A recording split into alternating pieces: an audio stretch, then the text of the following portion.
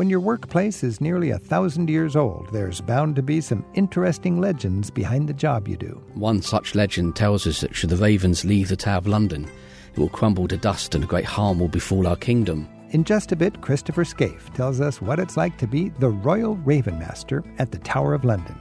There's a lot to see on any number of easy day trips from London as well. Many of our guests tend to think they have to do an organised trip from London, but no, you don't. Use the public transport. You can visit Stonehenge, the real Downton Abbey, and where the World War II codebreakers worked in secret at Bletchley Park.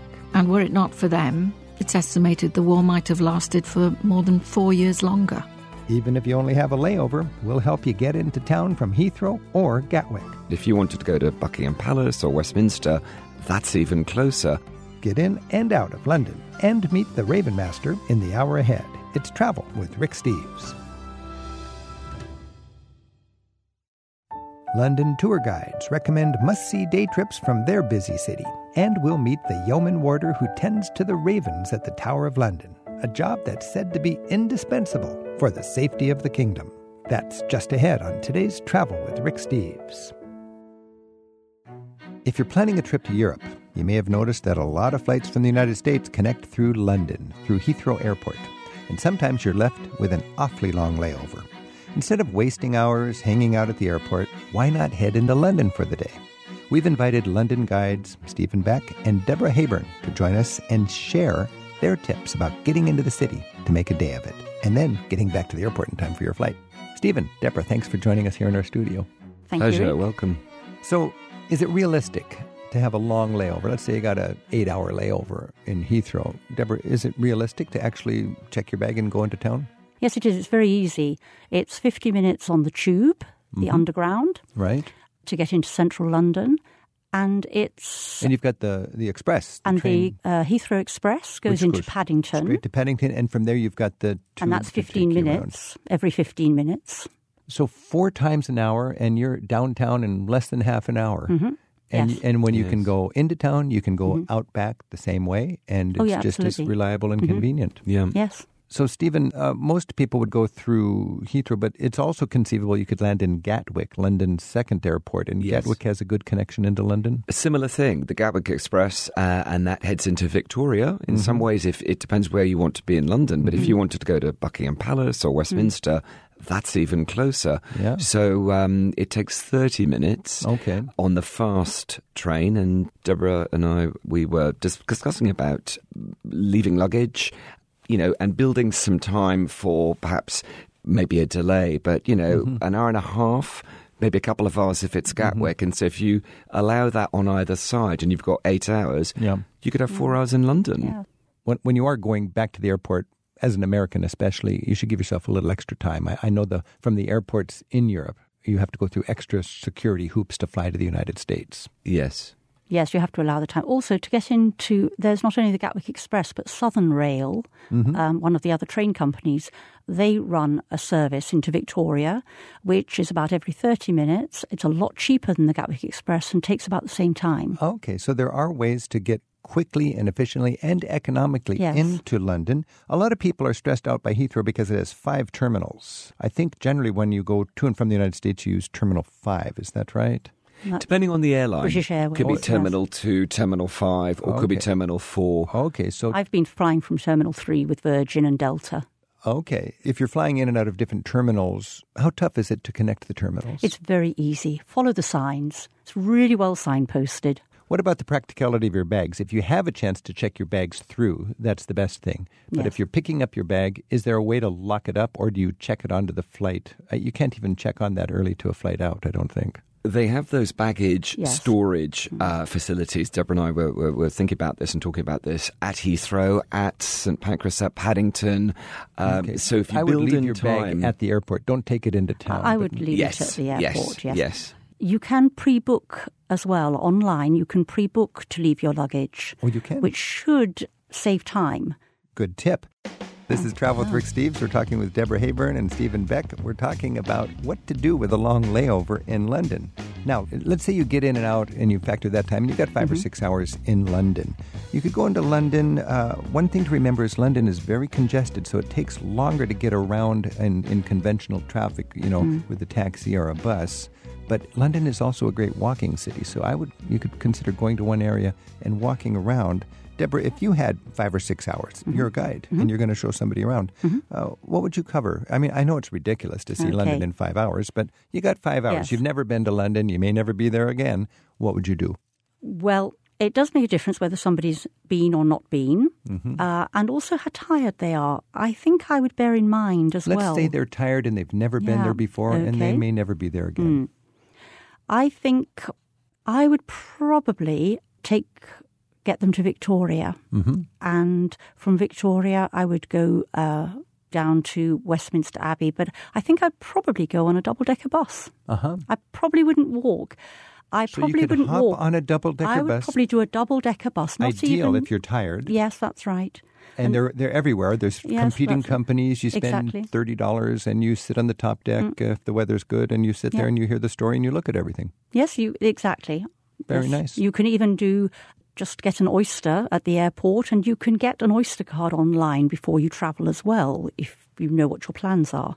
So an Oyster card is a pass for the subways. Oyster card is a pass for public transport. Right. So you could even just get an ordinary bus if you wanted to, or get on one of the hop-off buses. I would say you're frantic to have a good time. You're overwhelmed. You're tired. Just hop on a double-deck bus, sit on the top, and relax. You're going to be stuck in traffic, but you're looking up at all these great sights. Exactly. And you got a guide. You're going to get exhausted if you go walking. Exhausted. Okay, Stephen, let's say we have a person with a little more energy and they do want to walk.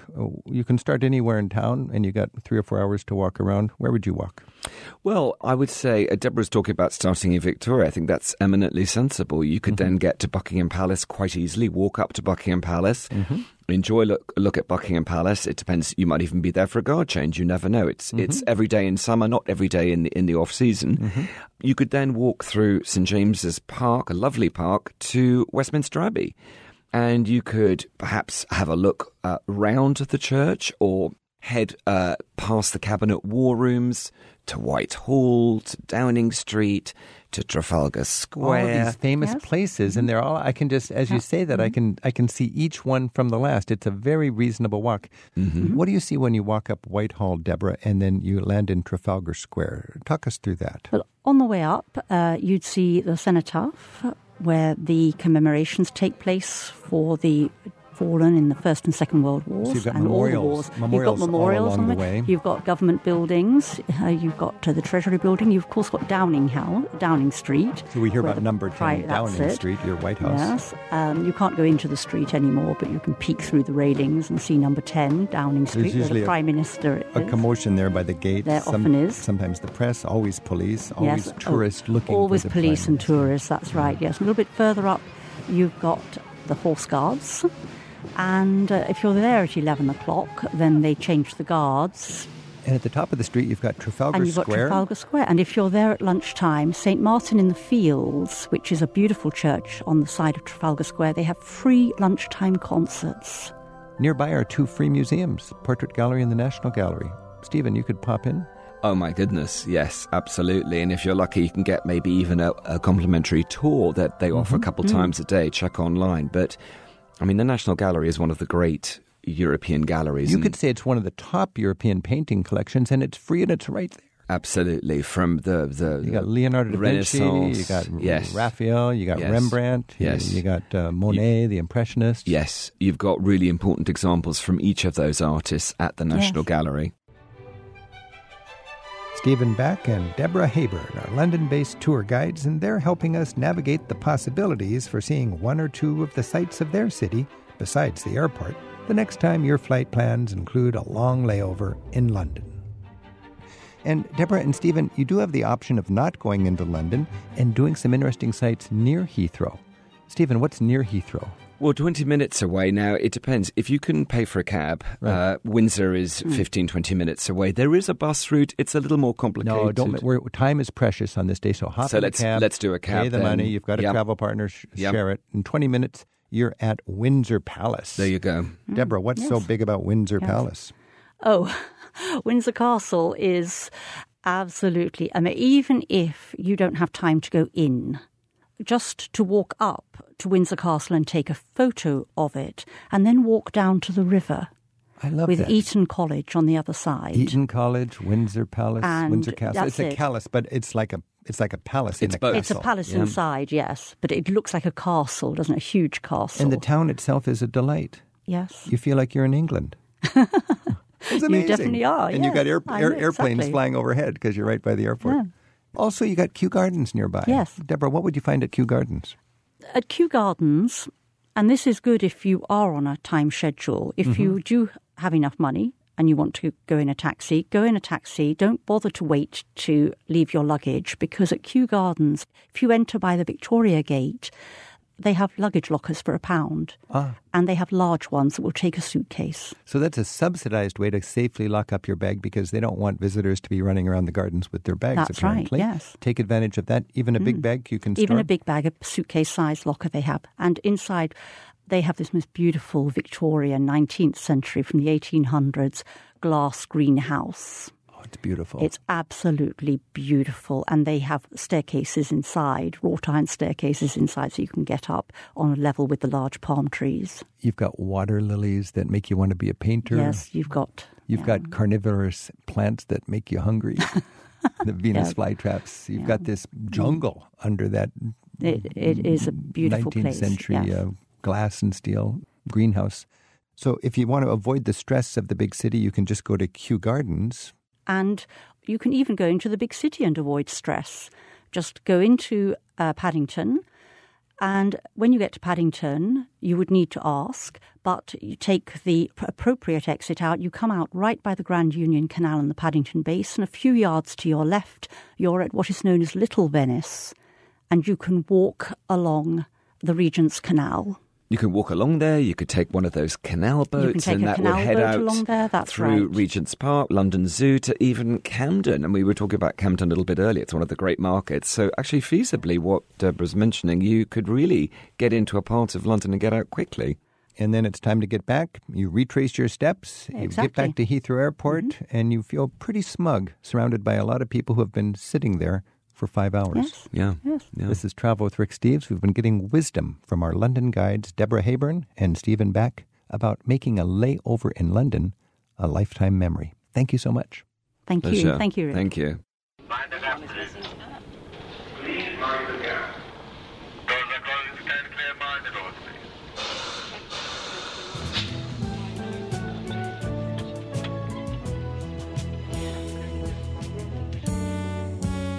So maybe you're planning to stay in London for a while, and you'd like some tips on day tripping out of town. Well, we'll explore that in just a bit. But first, the Raven Master from the Tower of London explains how he got one of the most unusual jobs in the United Kingdom, and what it's like to live in the middle of all that British history while you're taking care of those lucky birds. That's next on Travel with Rick Steves. The Tower of London is arguably the most historic building in London. It's filled with imposing architecture, lots of armor, crown jewels, and 1,000 years of stories and legends. To learn a bit about it, we're joined now on Travel with Rick Steves by one of the ceremonial guards who actually lives in the Tower of London. While they're often called the Beefeaters, Christopher Skype has a title of Yeoman Warder. That's the formal name. Christopher's special duty is taking care of the legendary ravens of the tower, and he's written a book called The Raven Master. That tells his story. Christopher, thanks for being with us. It's an absolute pleasure. Thank you for inviting me. You're the Raven Master. Most of us know about the Tower of London, but the ravens are kind of a mystery. What's the big deal about the ravens at the Tower of London, and what does the Raven Master do? They're surrounded by myth and legend, and one such legend tells us that should the ravens leave the Tower of London, it will crumble to dust and a great harm will befall our kingdom. So we keep 6 there by royal decree. And your job is to make sure they're healthy and the whole thing doesn't fall apart because for some reason the ravens are gone. Yep, I'm the Raven Master. As far as I'm aware, I'm the only official Raven Master in the world. My job is welfare and security of the ravens, keeping them there and making sure that they're all good and healthy. Okay, and I imagine you do other things. You're a yeoman warder. What is a yeoman warder? What's the general job description? I'm part of a team called the Body of Yeoman Warders. We're the oldest formed body of men and women in the world, dating our history back to King Henry VII. And so we're stationed at the Tower of London, and we're the guardians of the Tower of London, if you like. So we are in charge of the security of the Tower of London, but we're also historical interpreters, so we tell the stories about nearly 1,000 years of history at the tower.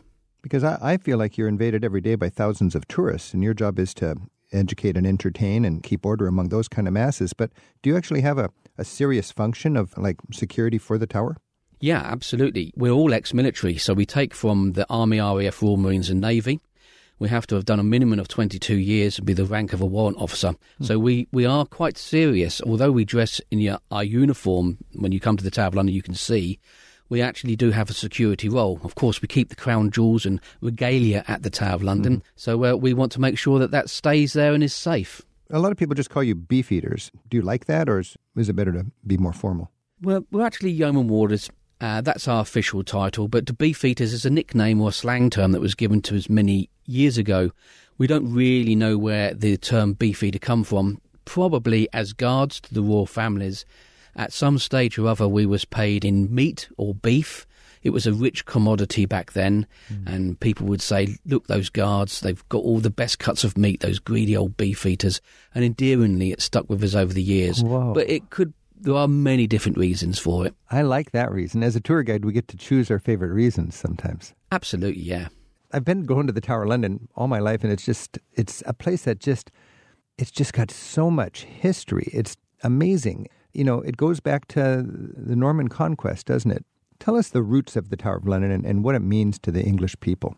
Well, the Tower of London is a concentric series of 20 towers. And of course, the main tower in the middle, the White Tower, was built on the orders of William the Conqueror, and building work started around about 1078 after he invaded England, and he built it to overawe and impress the citizens of London. And of course, when you see it to this day, nearly 1,000 years later, that's exactly what it still does to this day. I kind of like to look at it as the beating heart of Britain, where all the history has gone all around the world from this particular building, and it's a magnificent place. It's had many functions, right? It's been a royal residence and a prison and an execution site.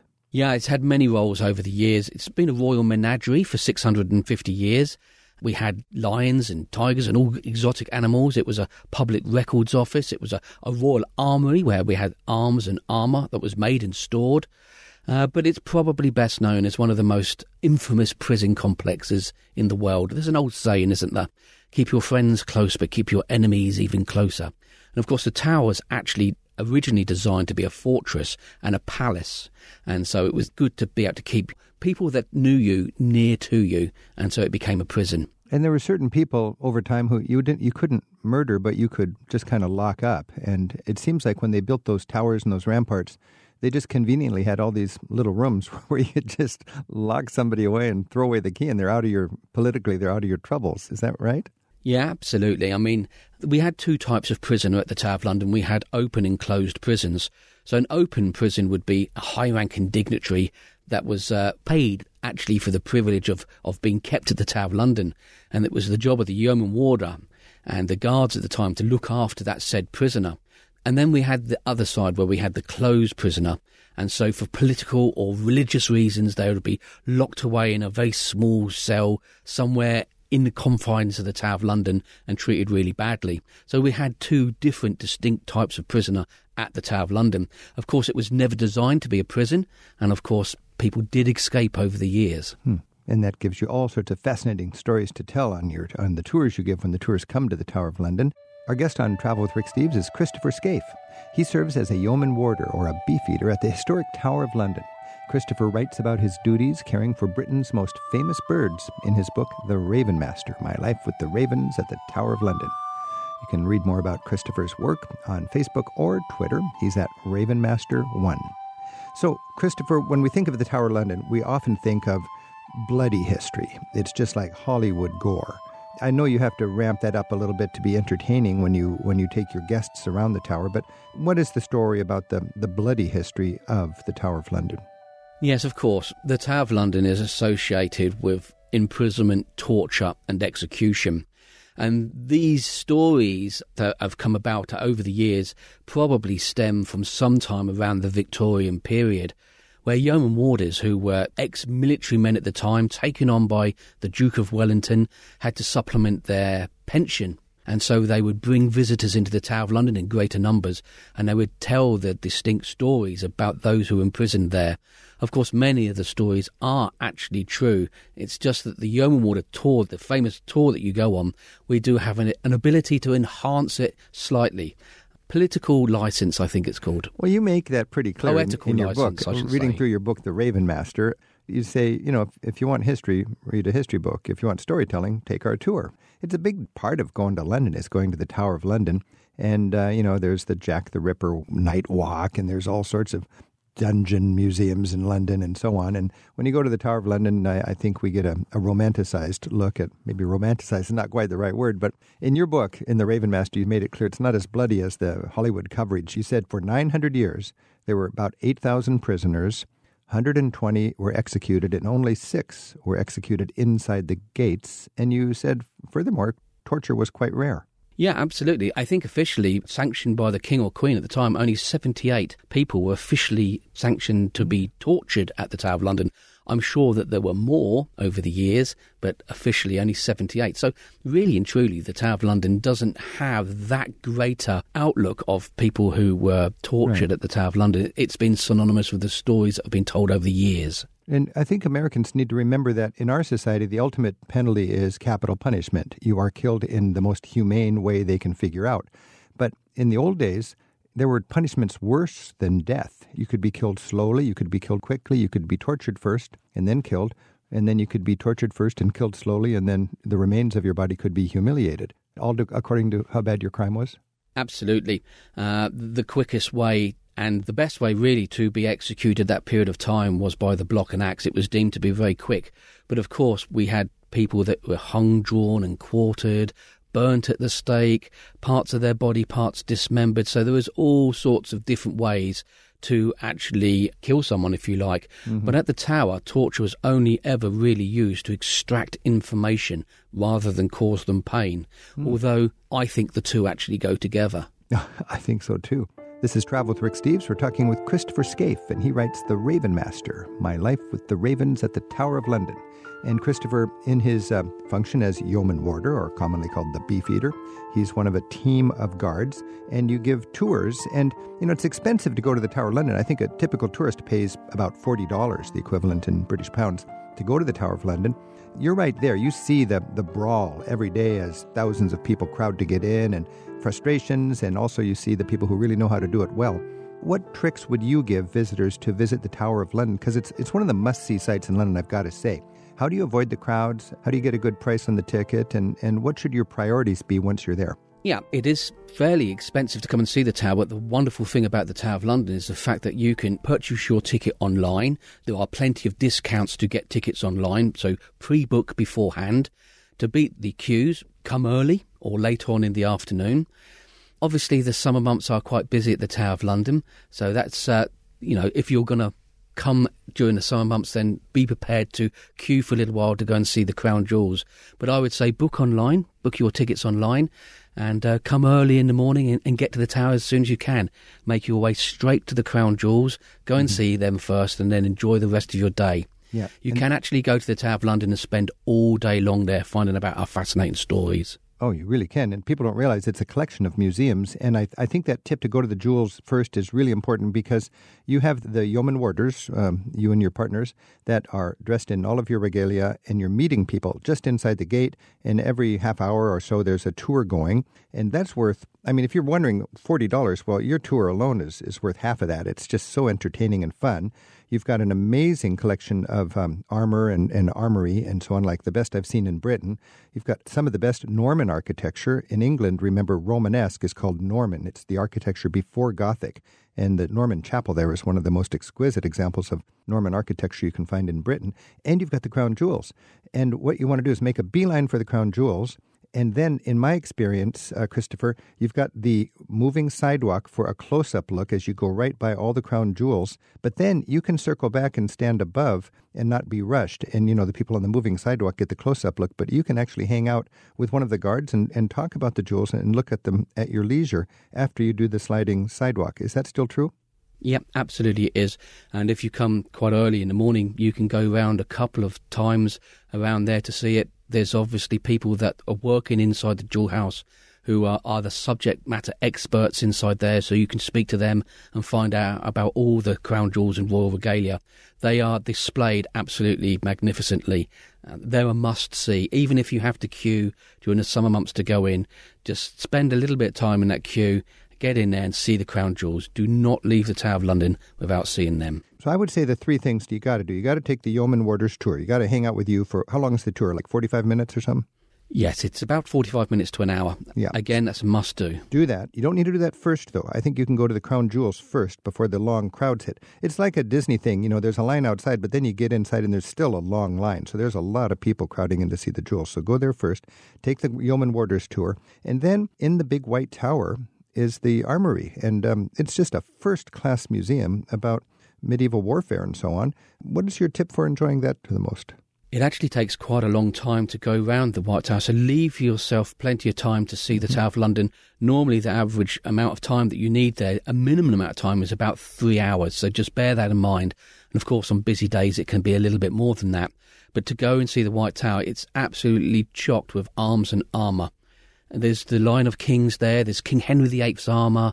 On the top floor, there's a block and axe that was the last block actually used, so it's got loads of stuff to actually go and see.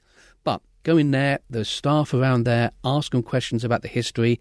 There's also an audio guide in many different languages you can get, which gives a really good illustration as you're walking around the tower of what you can actually see and the stories behind the actual artefacts. And do remember, there are so many dimensions to the Tower of London. It's not like going to a single one-hit site. It's a complex of sites, and there's places to eat there, and there's activities in the courtyard where, especially if you have kids, they get to see reenactments and so on from the Middle Ages. It's just a really nicely presented bit of British culture. You know, as a tourist, you go to the Tower of London and it's just, you open in the morning and then everybody crushes in there and it's just a historical theme park and it's just a lot of fun. And then at the end of the day, you lock it up and 120 people actually call the tower home. You've got a church service there. You've got your family there. What's it like? You have a wife and a child that lives in the tower with you? Yeah, of course. We have our own doctor on site, our own chaplain. There's the Yeoman Warders and their families that live and work inside the walls of the Tower of London. And of course, when the public leave in the evening time, the tower then becomes ours. And our small children, if we have any small children, which we do, the tower becomes their playground and you see them running around and playing on their scooters and on their bikes, and it's just a wonderful atmosphere. We have a great community there. We even have our own pub on site, which is very exclusive. You can only get an invite if you actually know a Yeoman Warder, but it has loads and loads of memorabilia in there. Whoa, that is cool. I'm going to put that on my list. I want to go to the pub after hours in the Tower of London. You're officially invited. One thing we can do where you can feel kind of special is go to the changing of, what is it called, the changing of the keys? The ceremony of the keys. Yeah. Tell us about that. The ceremony of the keys is a tradition that's been going on for century upon century. And actually what it is, it's the closing down of the Tower of London each night.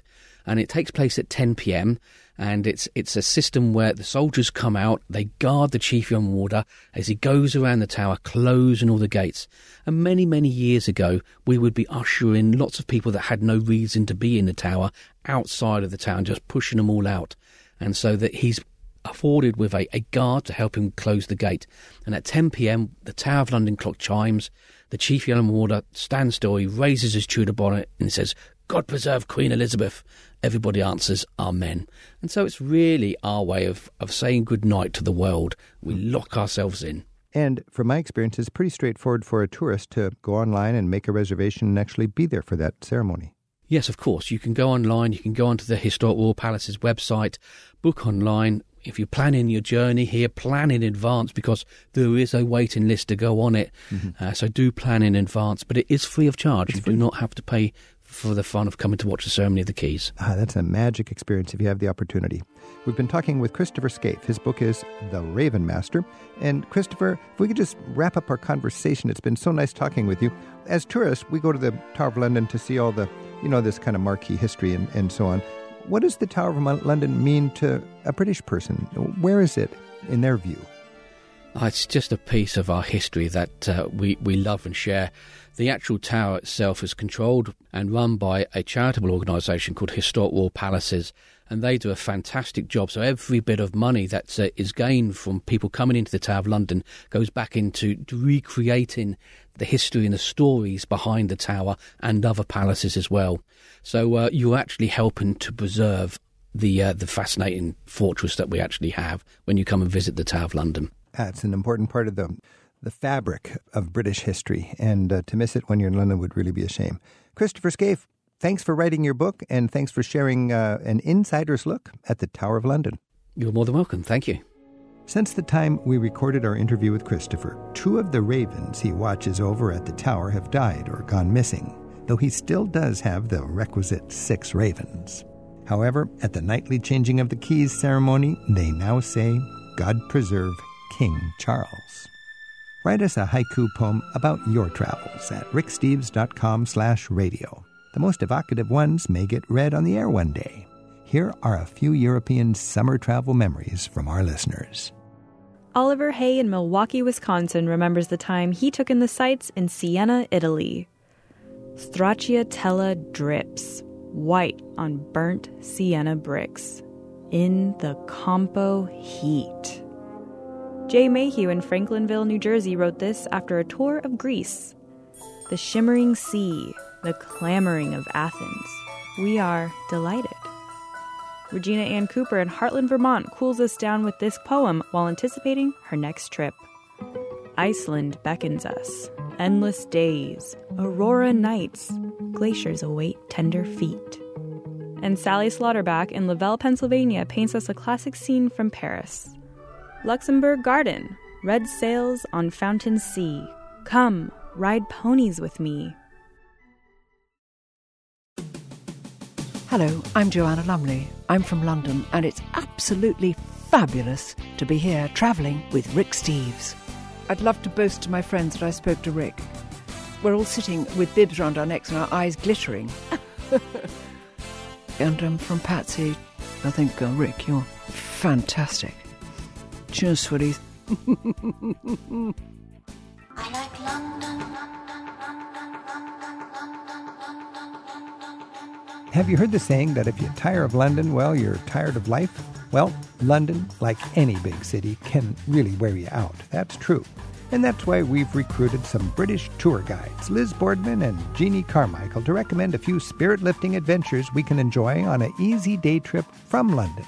They join us now with ideas for memorable and entertaining excursions we can add onto our next London itinerary. Jeannie and Liz, thanks for being here. Pleasure. Nice to see you. So when you go to London, of course, there's some obvious things you'll want to see, Oxford, Cambridge, Bath, and so on. But there are some side trips that people might not think about that we want to be sure they know about. Jeannie, what's an example of a great side trip that you'd want people to be sure to consider when they're in London? Well, one of my favourites is Hampton Court Palace. Hampton Court Palace, why?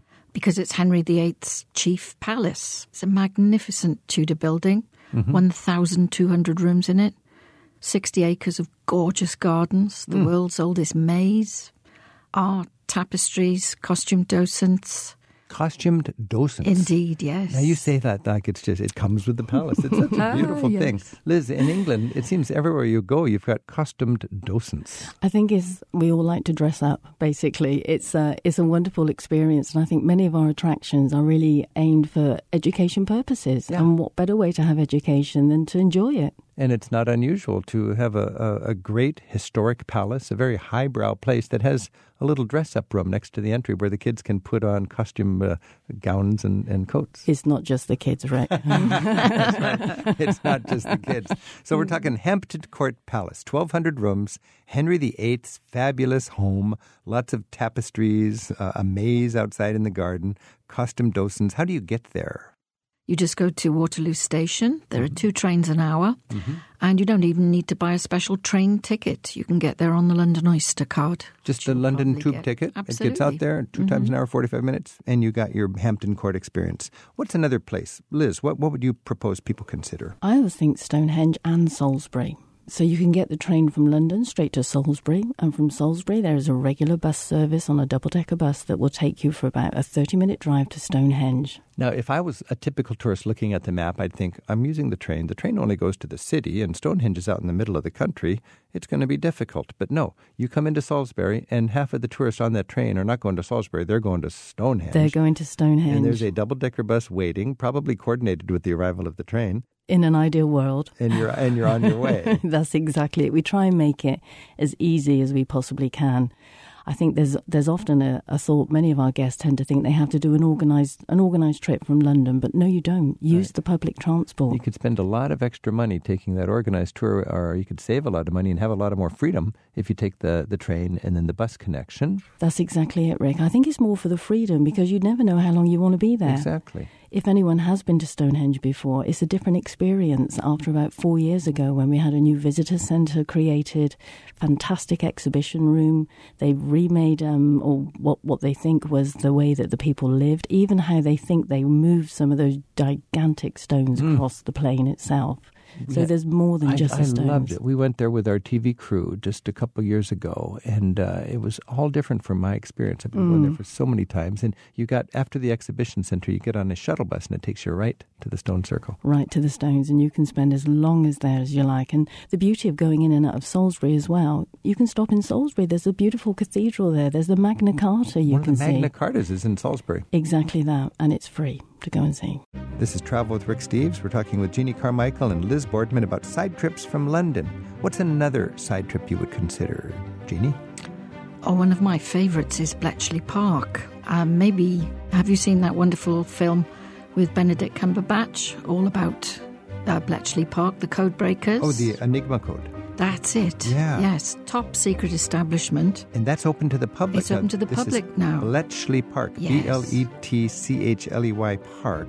So this is great for World War II fans. Absolutely. And what exactly do you experience there? Is it a museum or a palace or what? Well, it's the whole site. It's the original site preserved. And you get guided tours there. They take you from hut to hut, and they explain to you exactly how the code breakers worked. So this really is a World War II secret mission kind of site. And were it not for them, it's estimated the war might have lasted for more than 4 years longer. Well, that's reason to go to Bletchley vastly Park important. Right there. Yes. How do you get to Bletchley Park? You jump on a train from King's Cross, and in 40 minutes, there you are. And sounds Bletchley like Park we can is just literally outside the station. Just jump on the train, and in 40 minutes you're there. You are. We should mention that London, if you are considering day tripping, London is a massive city from a square miles point of view, and it's ringed with train stations. How many train stations do we have in London? Oh, gosh. There's a handful of them. Oh, but there are at least, well, there's about 8 major ones and then smaller suburban ones. So then you'll go to that by the tube, and then you'll catch the train from there. Absolutely. And things are so coordinated because the British people can live life just fine without a car. Liz, what's another day trip from London? I really enjoy Highclere Castle. Now, again, it's a short train journey from London to Newbury area. Highclere. Now, we know this because of Downton Abbey. Yes. If we have any Downton fans. Oh, I am. And how accessible is the actual abbey we all know and love? Well, it's actually more of a stately home. And in case anyone was under the impression it was a church type of building, it's obviously a stately home. The only thing I would really recommend is do check for tickets in advance. It's very popular to go, but accessible. So you should book tickets in advance. Yes, to actually to the abbey. To the entrance. It's the castle. It's Highclere Castle. Mansion, yeah. Yes, and it's a beautiful stately home, originally home of Lord Carnarvon. And Lord Carnarvon we tend to associate with the discovery of Tutankhamun. That's right. So is there actually an Egyptian collection there? There is an Egyptian exhibition there as well. You've got not the King Tut exhibit, but a related exhibit about the Egyptian artifacts. And then, we're all fascinated by Downton Abbey. Yeah. Are there actually artifacts there about Downton Abbey, or is there some sort of a tip of the hat to the actual series? Oh, no. They have incorporated the fact of Downton Abbey. And to be quite honest, when you do visit, it's like walking on the film set. But of course, really what happened was the actors and actresses just had to move into Highclere Castle. They hardly had to change anything for them. But again, a big exhibition with reference to Downton Abbey as well. And how do we get to Highclere Castle from London? Highclere Castle would be a train. And Jeannie, I'm looking... Yes, it's a short train ride, and then there's 40 a minutes taxi. from London. And then you take a taxi from the nearest... Taxi. So you just you're any sort of, you can Google that or whatever, but you're within an hour from this, from London, and you're on your way. British tour guides Liz Boardman and Jeannie Carmichael are helping us get out of town to explore a few of the many interesting day excursions or side trips we can enjoy within easy reach of London. Let's do another one. This is fun. I'm learning a lot. Jeannie, what's another... another one I really love is Eltham Palace, which is just on the edge of London. Again, that's maybe 20 minutes on the train. And that was a 15th century castle, a palace. 15th century, so that was 600 years ago. This is Eltham Palace, Eltham. Yeah. And what's so worthwhile about that? Well, what's wonderful about it is that in the 1930s, there was a very wealthy couple, the Courtaulds. You know, they have a great art collection. Because we think London the Courtauld Gallery in London, precisely same family. the same family. They decided they would like to build a 1930s house adjoining the ancient palace. So you got a 600-year-old palace and an Art Deco mansion next to it. Art Deco mansion. It's stunning. That sounds quite unique, actually. Beautiful. It is. I've never seen anything like it anywhere else. And how open is it to the public? Is it a private home that lets you see a couple of rooms, or is it just wide open for tourists? No, you can see the whole thing. It's and what really is it? Is it more medieval palace or more Art Deco mansion? Well, what's left of the medieval palace is a great hall, one great big hall, but it's stunning. It has a roof very similar to Hampton Court and Westminster Hall in the Houses of Parliament, you know, the fabulous hammer-beamed roof. You could spend a week in London and every day dedicate to a side trip. And no, you could spend a month. Rick. And I would bet a place like Eltham Palace has a lovely garden. Oh, it's stunning. Oh, it's absolutely beautiful, because the Courtaulds were passionate gardeners as well, you see. And again, we have the docents to show you around. It's like stepping back in time. I love the way the elegant docents, are they volunteers or do they get paid for this? No, they get paid. They get paid. I've got some sense that there's volunteer docents in some places, but whatever the case is, they feel like volunteers because they love what they do. And and you can ask them questions. And the smart tourist, you know, they take full advantage of those docents because they're there to give meaning to your visit. Let's go to another side trip. Okay, we just did Eltham Palace.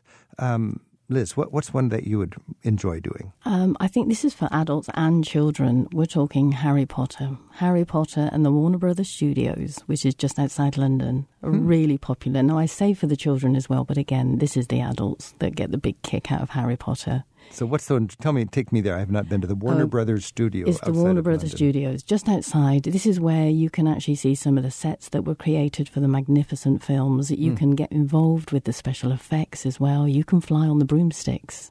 You can go and you can purchase the wands. You too can make the spells like Harry Potter. Wow, so anybody who's interested in Harry Potter would find this to be fun. This is a must, an absolute must. Outside of London, but accessible by train, I suppose. It's outside London, and again, as you said, you can get there by train. And just like we've said with the other attractions as well, there are buses coordinated to arrive and ferry you out to the Warner Brothers Studios. And in this case, do you need reservations in advance? Again, I would. It's very popular, You know, so if it's possible to make a reservation in advance, especially because you're going out of London on a train, you don't want to underestimate. You could hit on a holiday, or you could be there when everybody is there. You'll want to have a reservation in advance if it's possible. If it's possible. And with the Warner Brothers Studios, you actually have a timed entrance as well. So there's always, keep that in mind. So always go online and find out if these sites allow online booking. And if they do, why not? Definitely. This is Travel with Rick Steves. We are celebrating day trips from London with Jeannie Carmichael and Liz Boardman. And Jeannie and Liz, let's do a few more side trips. You know, one thing that's very close to London for me, because every time I land in Heathrow, it seems like I'm right there, is Windsor. Talk about Windsor for a minute, Jeannie. Oh, well, Windsor is just superb. I mean, it's Her Majesty's favourite home. And when you see it, you won't be surprised why. So there's Windsor Palace. Windsor Castle, yes. Windsor Palace, and that is really one of the great royal palaces and castles to see. But there's even more than that in the town of Windsor. I just find it just a charming place to even get a small hotel or a B&B. Oh, yes. Well, just outside the castle, there's Windsor Great Park, which is thousands of acres of beautiful parkland with 100-year-old trees, and you can do walking trails through the park. And Liz, don't we have the famous Eton College there? We do, actually. From the town of Windsor, you're looking down on Eton College itself, beautiful, iconic building itself. The whole town, it has a real quaint Englishness about it. And you can get there in half an hour or so from downtown London. Exactly. And you're in a different world. It feels very much a different world. As you said, you just catch the train from Waterloo, and within half an hour, you're in this quintessential English town. I love that. Now, if you've got kids, nearby is Legoland. Yes. And if your kids are Lego maniacs, are kids still Lego maniacs? Is that my kids were Lego maniacs? Denmark is the original Legoland, but there's an amazing Legoland right by Heathrow Airport near Windsor. Is. It actually warrants a day visit itself. And again, if you have children, it's a wonderful experience for children. Not only are they recreating many iconic places within the UK in Lego, but there's also theme rides as well. There's boat rides. There's all sorts. The English know how to have a good time going to the amusement park. And it happens rain or shine. Now, Liz, you're from Bath, and I've never been beyond Bath to a town called Bristol because I love Bath so much. But Bristol is, a lot of people are saying Bristol is worth a look. Rick, I think it is. This is why, most people would leave London. They would pick the train up at Paddington. An hour and a half later, you're in Bath. And that's where the majority of people will descend.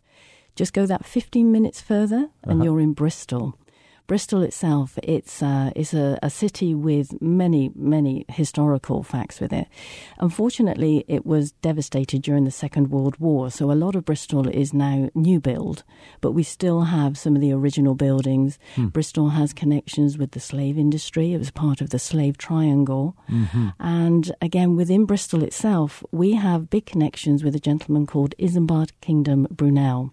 Now, he was one of our fantastic Victorian engineers and designers, and he actually designed the SS Great Britain. And the SS Great Britain was the first iron steamship to cross the Atlantic. This is going back to 1845. So this was before, in our grade school education, we always learn about the ironclad warships of the Civil War. Right. This is even before that. This is even before that. It took 14 days to cross the Atlantic. An iron ship with a propeller in 1840? 1845. That's great. And it took about 190 passengers across the Atlantic. And it's come back to Bristol.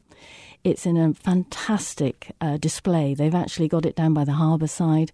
You can go over the SS Great Britain, see what the conditions were like for the passengers. I would imagine very different than any cruises that we can offer in today's ships themselves. Oh, yeah. But the history involved with the SS Great Britain. Now, unfortunately, she was put to scuttle outside the Falklands, but she was brought back to Bristol back in 1970. Okay. And they spent many years recreating, bringing her back to her former glory. So we know and love Bath, but it's a resort town, a little spa town, and it's nice, it's elegant.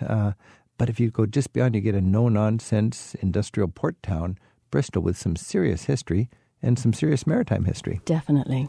And Jeannie, I think when we're thinking about side trips from London, we can remember there's a place that's nicknamed London by the Sea. Absolutely. You just jump on a train at Victoria Station. There's one every 15 minutes, and in an hour, you're in Brighton. And Brighton is the most brilliant place to visit because Brighton is a city of, shall I say, mildly eccentric.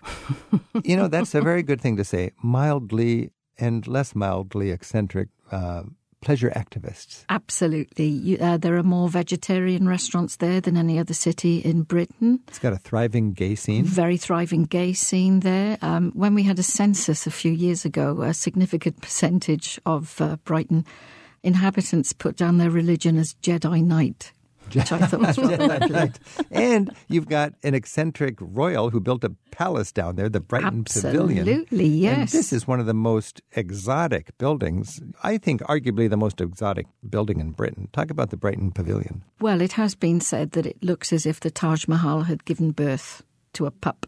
And that's what it looks like. Absolutely. It is our version of the Taj Mahal. It was built by the Prince Regent. It was the son of George III. If you remember him, he was the king who went mad and caused us a few colonial problems. That's but, right. We won't talk about that. But his son wasted his money on building this fabulous extravaganza, which is an Indian palace on the outside, and inside it's a exquisite Chinese palace. Oh, it's well worth touring. Oh, yes. And speaking of Indian, when you go to London these days, it's just a microcosm of England's, the Commonwealth of England's former empire. Mm-hmm. And a lot of people don't have enough money to own their own palace, but they have money for a train ticket. And they want a little time on the sunshine on the beach. They'll go straight south as far as the train can go. That's Brighton. And you go to the beach, and it's just an ethnic festival of different families from all over the former Commonwealth. Immigrants, first-generation immigrants that are down on Brighton's beach having a great time. Indeed. And if you like antiquing, you've died and gone to heaven. Because Brighton has tiny little streets which are called the lanes. It used to be a fishing village, you see, and it grew from that. The most beautiful jewellery shops there. Oh, my Lord. This has been so much fun. Jeannie Carmichael, Liz Boardman, you've opened my horizons. I can go back to London for the rest of my life and see the British Museum and, the National Gallery and hike up and down Whitehall, and I love that. But to get on a train and go 40 minutes, 2 trains an hour, you've got a whole world of wonderful side trips. Thank you so much. Our pleasure. Thank you. Travel with Rick Steves is produced at Rick Steves Europe in Edmonds, Washington by Tim Tatton, Casmora Hall, and Donna Bardsley. Our website is managed by Andrew Wakeling. Affiliate relations are by Sheila Gurzoff. Our theme music is by Jerry Frank. Thanks to the BBC in London for their help this week. Find out more about our guests at ricksteves.com/radio, and we'll see you next week for more Travel with Rick Steves. With the Rick Steves Guidebook to England, Scotland, Ireland, or any place in Europe, I'll be right there with you as you put together the trip of a lifetime. They're each lovingly updated and carefully designed so you can travel smartly. Pick up the latest edition at your favorite bookseller or at ricksteves.com and make those travel dreams come true.